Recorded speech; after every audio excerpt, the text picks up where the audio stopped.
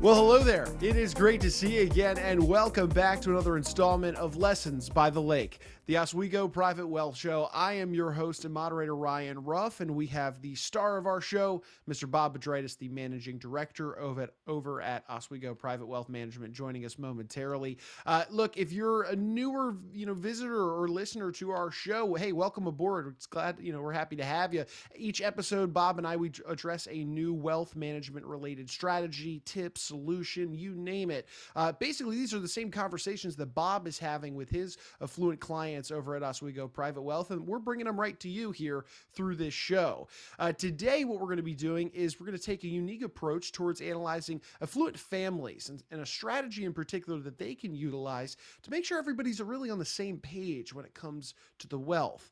But first and foremost, I kind of want to zoom out here and let's just take a look at affluent families in general. They've got a lot of concerns facing them. And of course, the biggest among them is to, make sure that they manage their wealth so that it achieves a few different things. We obviously want to continue to, make sure they're growing the wealth. They want to make sure it's not taken unjustly from any creditors. But of course, we want to make sure wealth gets transferred to younger generations. And then, of course, underneath of all of these things, we want the wealth to be able to achieve the types of goals and outcomes that the family holds near and dear to them. And that's really what we're getting into with today's discussion. It's getting the whole family on the same page as to what matters most when it comes to the wealth. So that being said, let's go ahead and bring Mr. Bob Bedraitis out to get today's conversation rocking and rolling. Bob, good to see you this morning. Welcome aboard. How you doing? Thank you. I'm doing well. Thank you. No, good to have you back here for another discussion today. We are diving into a unique strategy that some affluent families can be utilizing these days. But Bob, let's start with kind of a high-level overview question here today. In your experiences, what kind of unique challenges do you see arise when affluent families, those with wealth, tend to work together, to manage their assets or manage their wealth as a whole? We're always talking about money and financial services, and there's so much more to money. There are values and goals and legacy and so many things that matter so much to families. And I think one of the critical components, and this has been verified by my clients, is to not just transfer their wealth to their heirs, but transfer their values to their heirs. Ryan, we're all dysfunctional, carbon-based life forms in our own way. Every family is dysfunctional in its own way, and every family is also functional in their own ways. And so it is so critical for those who have been blessed with much wealth and the great business owners and those with wealth, that they want to transfer, again, not just their money, but they want to transfer their values onto the family.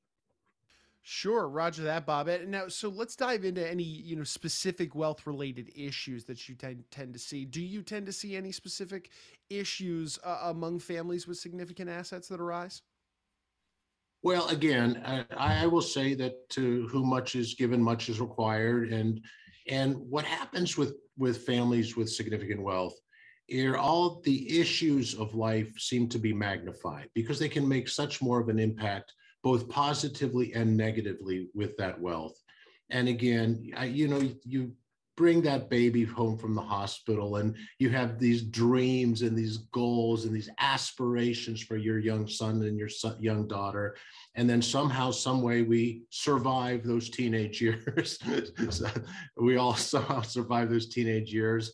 And then we want to launch our kids successfully into life, and our grandkids too, for that matter. And ultimately, none of us has a lease on life. Nobody lives forever. And there are things that we want to pass on, not just to the next generations, but for generations beyond.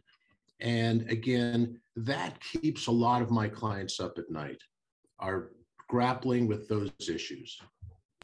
Sure. So Bob, let me ask you this then. What can families do in your eyes to kind of create and then maintain more harmonious situations and attitudes and relationships when we're talking about wealth here and making sure everybody's on the same page on what they want the wealth to achieve for the family? What is a strategy that they can be using these days?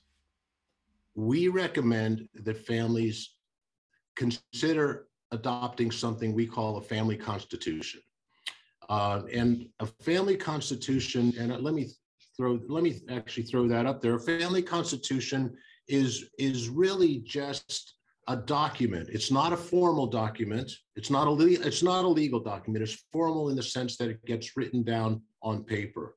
But we look to bring in a facilitator, a professional facilitator, and someone who can really work through those family issues, talk about the patriarch, the matriarch's goals, and the goals of all the family members, and then commit it to writing so that it's clear. I've always said that in the absence of information, everybody writes their own narrative.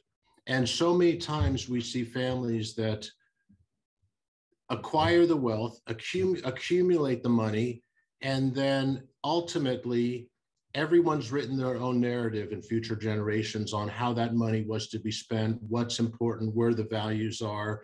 This formalizes the process, again, not legally, but it formalizes the process so it goes down on paper and everybody can see then what our Constitution looks like. So we've created a white paper, if you will, and it's We the Family, the Benefits of the Family Constitution. And the key takeaways from that is one, to prevent conflicts that can tear families apart down the road, to pass on those family goals, objectives, values, and spell it out in a family constitution. And again, we can use a facilitator to do that. And we think there's enormous value to creating a family constitution. Yeah, I love the idea of this strategy, just bringing everybody together, trying to make sure that everybody's outlooks on the wealth and what it can do for the family, not only family members, but the family name even. It's really a powerful idea, a powerful strategy. You know, you had mentioned the idea of potentially working with the facilitator to go through that process. And Bob, for anybody that's in our audience that's, hearing this conversation, they're probably thinking to themselves, yeah, this does make sense. I mean, it could really help. How would a family go about drafting this document? You mentioned it was a formal document. How should they get started and go about doing that? Well, it's for our clients, the way that we do it. It's once we get to that stage where the client's expressed an interest, and I do bring it up, and we say, hey, yeah, that's a great idea. Let's do something like this. The first thing is to call the herd, find a time when everyone can come together, and then simply I help them position that, how that meeting could run, should run. We agree upon that facilitator that we want to bring in. And then the family really can just look at it as a conversation and a time where they can be transparent, open, discuss things. It can be very heartfelt where again, I'll go to the patriarch, the matriarch, and talk about their dreams, their wishes, their values, their goals. Obviously, this isn't a first-time conversation because they've spent their entire lives try to inculcate their values to their children and their grandchildren and beyond. And this, again, is just a process. It's fun, actually, to do. At times, it can be a little bit stressful because occasionally we have family members that are really, as they say, not in sync with what's going on. But that's a good thing. That's a good thing that these things are brought out, because the best time to have a negotiation, this is not a negotiation, but to sit down and talk about the family constitution and those goals, those values, is at a time where everybody's healthy, happy, getting together. It's even fun to do it on a vacation, although not everybody's idea of a great vacation could always be in our offices. But it's good to do it sooner rather than later, now as opposed to when there's some difference of opinions and some inheritance on the line, and then it could get pretty messy. I like to joke that we're probably saving a significant amount of money in legal fees 10, 20, 30 years down the road by having this conversation today. And if you think about, again, as you know, Ryan, so many of our clients, a majority of our clients are business owners, and they spend most of their lives planning and thinking and quarterly plans and annual plans and long-term visions. And they spend so much of their time trying to tear down those walls among functional lines of their company because they want everybody talking to one another. And just as the old proverb or adage of the shoemaker's children don't have any shoes, the planning doesn't get done on the family level very often. And this is something that most of our business clients are so comfortable running meetings or participating meetings and setting goals and giving the resources to the troops to take the next hill, if you will. And this is an opportunity to have a serious but fun meeting with the children and potentially the grandchildren and talk about those things right now when everybody's getting along and everybody's happy and well in advance of those potential legal fees. I don't want to upset all the lawyers that listen to this, but again, we're probably going to get you fewer fees by this process. So. Sure. Well, Bob, I do. There are a few things that you had mentioned there that stuck out to me. Obviously, yes, this is something you want to do sooner rather than later. It is a preemptive strategy to help mitigate maybe legal fees, maybe just tougher conversations when inheritances are at play and things like that. I hear you on that front. But another thing that you mentioned was just the idea that sometimes having these conversations can be difficult. And of course it can be when there's affluence and significant assets at play. They can be difficult conversations. But at the end of the day, you would hit the nail on the head. They can be fun. It's about getting back to the family values, getting back to what matters most and what the wealth can really achieve for not just each individual member of the family, but the family as a whole. So that being said, in terms of those conversations, Bob, that you're having with the clients, who is my next question? Who from a given family should be involved in these, high level discussions about defining some of the issues that matter to the family? And then, who from the family should kind of carry that process forward into the actual creation and drafting of the document? Would you say it's, mainly a matriarch or patriarch, or would you say that maybe there should be some others involved in that? Oh yeah, no. The family should all be involved in this. But let me just back up just a little bit to that. One of the things that you just said, which I totally agree with, is there can be conflicts that arise, and there could be children that have different opinions on what should happen, and perhaps they're not happy. Well, that actually is a good thing because they can express those things now, and the planning then could be made to compensate them what they will, or to allow them to follow their own dream and move on in their own direction. And those things can be planned for, and we can use years and decades to do that planning ahead, as opposed to having those things all happen shortly after a funeral. And so in terms of who should be at that meeting, first of all, by the way, that's the reason we want to have a professional facilitator involved to help run the meeting, because they have the skill set, the empathy, the skills to make sure that everybody is heard and everyone's opinion is valued. But beyond that, the immediate family, however that's defined, certainly you would think parents, children, potentially grandchildren would be involved. And again, the definition of family seems to be fungible these days in our social, economic, and environment that we're working in. But anybody that has a vested interest, anybody who has an interest in the success and the continuation of the family and their values should be involved in that. And of course, we leave that up to their clients who should be involved, whether a sibling of somebody should be involved, or an uncle, a cousin. It's completely up to the family, but certainly we would want that core nuclear family to be present for this meeting. Roger that. And Bob, one thing that you had mentioned it earlier, but I did want to, make sure that we took a moment to acknowledge this. And that's talk to me about how formal these constitutions are. Are they legal binding documents, or are we mainly talking about a real, set of guidelines, principles, recommendations here? No, they are absolutely not legal binding documents, but they're formal in the sense that they're in writing. They represent the dreams, the wishes, the goals, the values of the family itself.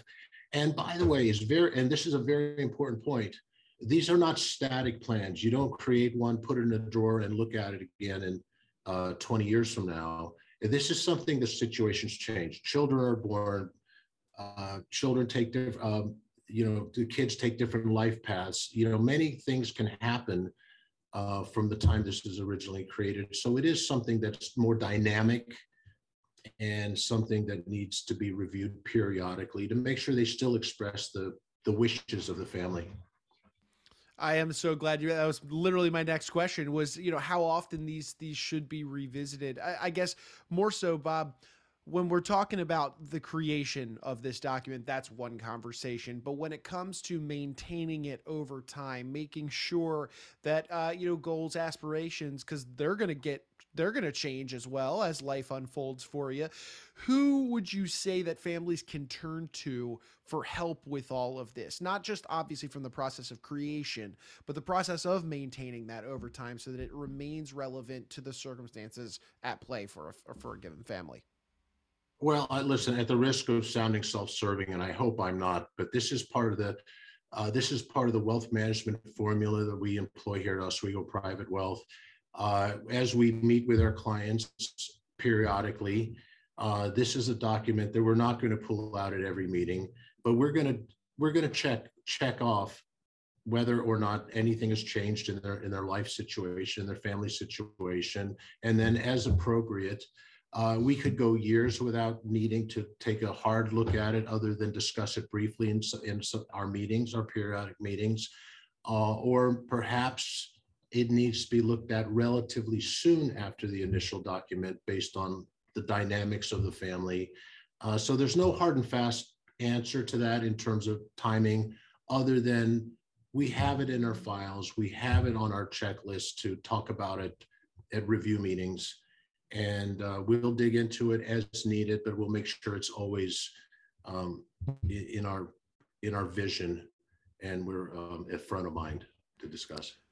Sure, good to know. And Bob, for kind of my final question, if you will, as we wrap it up, I think it'd be helpful. We've talked about some of the ins and outs of this. We described really what the document is, kind of towards the beginning of our episode today. But if you could, for us, maybe in closing, just kind of bottom line, some of the key reasons why affluent families should be considering this strategy, and just kind of a final thought that food for thought, if anything, that we're going to leave our audience with today. Sure. Well, number one is legacy, and it memorializes the values and the aspirations of the family. And again, it commits it to writing, so there's no ambiguity, and that in fact creates an accountability. So again, I said earlier, in the absence of information, everybody writes their own narrative. The narrative is written. And so there is no absence of information. These things have been thoughtfully planned, thought and considered, and committed to paper. And it creates that accountability. And then it's so important just to emphasize yet once again, there is the flexibility for change as situations change. Well, Bob, one final bonus question, if you will. Let's say somebody out there in our audience, this conversation's really resonating with them. Maybe they're approaching a point in their lives that this would make all the sense in the world to get something like this underway. How would you say would be the best way somebody could reach out to you and your team at Oswego Private Wealth to maybe just have a further conversation about whether or not this applies to them in their world, how it could apply? What would be the best way they can get in touch with you and your team? Well, again, I'm not sure where anybody might be watching this. We have, various and sundry places where this is posted. But if you're watching this on our website, or even if you're not, I would direct you to our website, OswegoPrivateWealth.com. And on the website, you can, in fact, download the white paper that we've created on the Constitution, and you can use that. It's good reading. It's only 6 pages, so it's not too onerous. And then, of course, you have an ability to reach out to us to set up an initial phone meeting, Zoom meeting, and let's get acquainted. And of course, from the website, you could always call our office and tell us a little bit about your situation, and be delighted to speak to you. Fantastic. Well, Bob, look, we really appreciate you carving some time out of your busy day, be with us on the show, kind of peel back the curtain on this family constitution strategy, which a little teaser for our audience is going to play beautifully into our next conversation. We're going to be diving deep into the heart of really preparing heirs for their inheritance. So yes, while the family constitution kind of sets that process up, we're going to be diving into what that process of preparing heirs really looks like for Bob and his team, as well as for you and your family. In our next upcoming episode. So be sure to tune into that one. But Bob, appreciate you being here with us today. We'll let you, get on your busy way, but thank you again. Looking forward to having you back. Thank you. Appreciate it. Alrighty, and look, hey, we want to take one final moment, as always, to thank you guys, our audience, right, for jumping aboard and being with us on the conversation today. If you liked what you saw, you liked what you heard, maybe you benefited from any bit of today's conversation, do us a favor, like the show, comment on it, subscribe to it on whichever platform that you're checking us out on today, and then, of course, share this information with friends, family, business owners, anybody that you believe these types of conversations would be beneficial to, because at the end of the day, we're taking the same conversations that Bob is having with his clients on a regular basis at Oswego Private Wealth, and we're bringing them right to you. Those same conversations, those same tips, strategies, solutions, you name it. We've got a lot of great stuff teed up for you in some episodes to come that we would hate to have you miss out on. So be sure to head on over to the OswegoPrivateWealth.com for updates on new episodes and new content that'll be available here soon. So for Mr. Bob Madritis, I'm Ryan Ruff. We're going to go ahead and say so long today, but we appreciate you one final time for being with us on today's installment of Lessons by the Lake. Securities and advisory services offered through LPL Financial, a registered investment advisor, member FINRA SIPC. The opinions voiced in this material are for general information only and are not intended to provide specific advice or recommendations for any individual. No strategy assures success or protects against loss.